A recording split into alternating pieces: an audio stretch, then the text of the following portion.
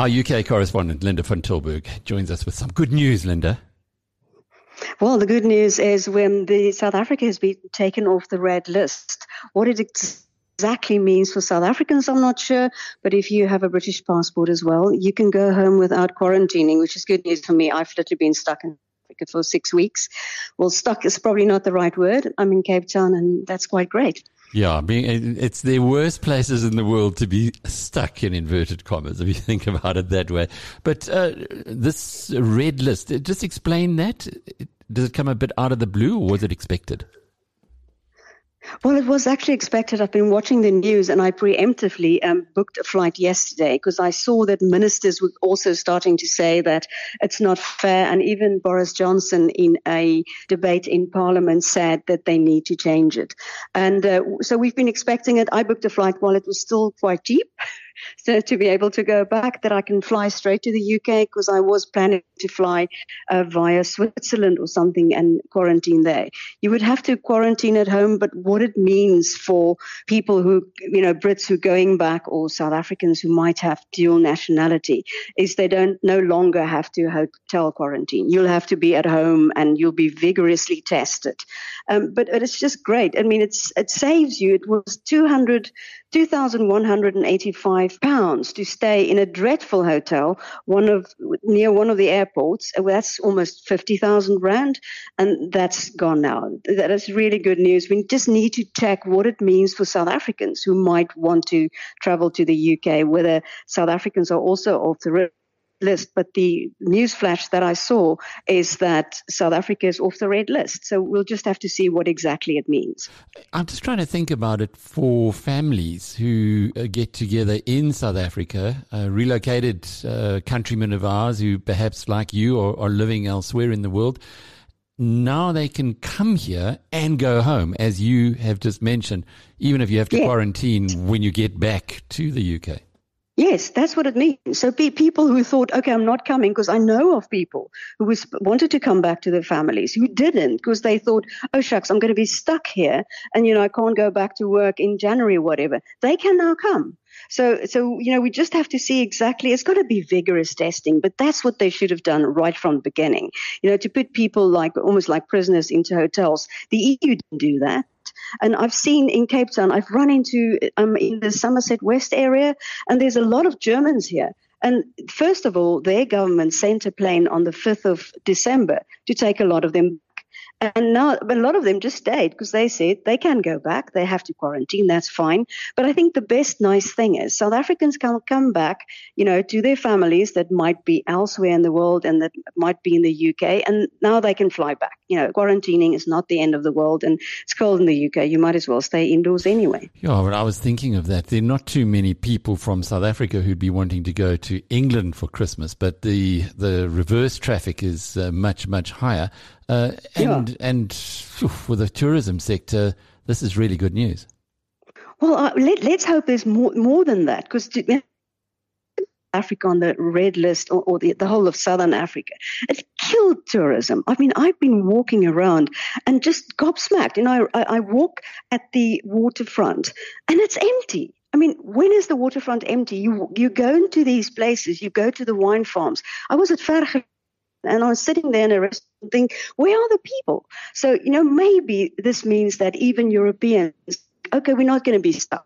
Or Brits who actually want to come, they can go back. Because, the Brits love South Africa. I think 10% of their tourism is South African tourism. So it might open that up. And I think that's what SATSA and FedHasa has been waiting for. So we just don't want our government now to start playing around with lockdowns, for heaven's sake.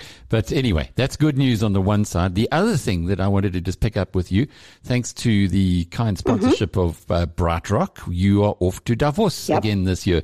You went 2 years ago and covered it for us brilliantly well, as you always do. And then last year, thank you. There was nothing going on last year.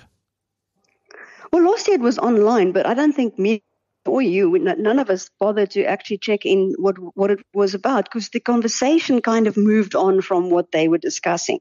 But I think this one is going to be interesting, because this is planning for post-pandemic. I mean, even if we have this, COVID sort of just dragging on, the world has to reopen. So it would be interesting to see what the world's going to do. And I think there would be nice, clear indications from Davos. And it will be interesting to see who goes. I haven't seen, they quite normally, how long they normally plan ahead. This time I haven't seen itineraries. I haven't seen anything. I don't even know who's going from the South African government yet. So I think Davos would be interesting this year to see, post-pandemic, because we need to start looking post-pandemic now. Yeah, it was a bit of a last-minute thing, from what I can understand, that they are actually having the World Economic Forum again next year. But it's not even it's a month away, Linda, and you're going to be back in the Alps, freezing cold as it always is. But there's always a heck of a lot going on there, and the agenda for the year seems to be somehow come together when all these heavyweights are in one spot. Yeah, let's see, because every time you go, the ones you've gone to, there's always some big speaker. I know that Greta Thunberg was quite a big thing there when I was there, and Trump was still there. It was before he was out. So it might be interesting to see whether the Biden comes, who comes, and to sort of set an agenda and look at how we can revive the world after this dreadful, dreadful pandemic. And you're right, it was kind of last minute. And I've never been, and I don't know if you've ever been chased down by the media liaison of the World Economic Forum.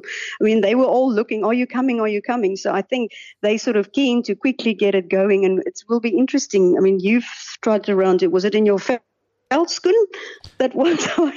My veldskoens are brilliant, I'll have you know. If a good old maid in Cape Town, if you need to, I suppose it's not really ladylike for you, would it be? I don't care about ladylike. I sort of went last time thinking I'm going to dress up, and I was looked like a Yeti snowman every day. You know what it's like. You just eventually don't care. You just want to be warm. But what is interesting, you mentioned Joe Biden. I saw Joe Biden in Davos a few years ago when he was still the vice president to Obama, and he really impressed me. I really liked him and followed his career since then. I know he's been getting a real bad press from many people, but I'll tell you something that I like about what does he call himself, middle class Joe, is that when he says he's going to do something, he actually follows through on it. And something that's gone completely under the radar is the way that Americans are now attacking corruption.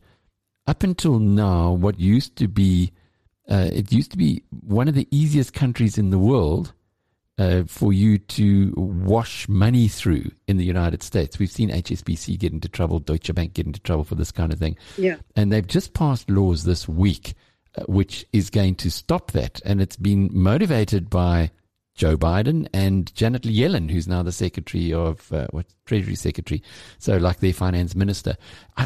That's going to be fascinating to see that if he doesn't make it, at least members of his administration on the route that they're following. Because looking at the mass media nowadays, it's so hard to make sense of so many conflicting reports. I know, I agree with you, because I think, I'm more a liberal at heart. But I think what he brought back is a bit of sanity. I mean, there's so many conflicting outside views. This is sort of more the middle line. People think in America it might be left wing, but it's the middle line. And if you're talking about corruption, maybe they go after the Guptas, because whenever you trade in dollars, the Americans can go for you. We should hope they go for corruption and go for it everywhere and root down the money that people can take out of the world, because they normally use dollars. So, we should definitely watch that spot, I think, the fact that they are getting much stronger on corruption. Indeed. Well, Linda, I look forward to talking to you from Davos in early January. And again, delighted that you're going to be covering the World Economic Forum for BizNews and the community from the middle of, in fact, the highest town in Europe is Davos. A ski resort most of the winter. Yeah, I think one of the things that was so interesting last year, I mean, you've got all these high-flying people, and then there are these people who actually live in the town who don't really care about all this. And these ladies, they are 80 and they're still skiing, coming past you. I mean, it's just such an incredible place.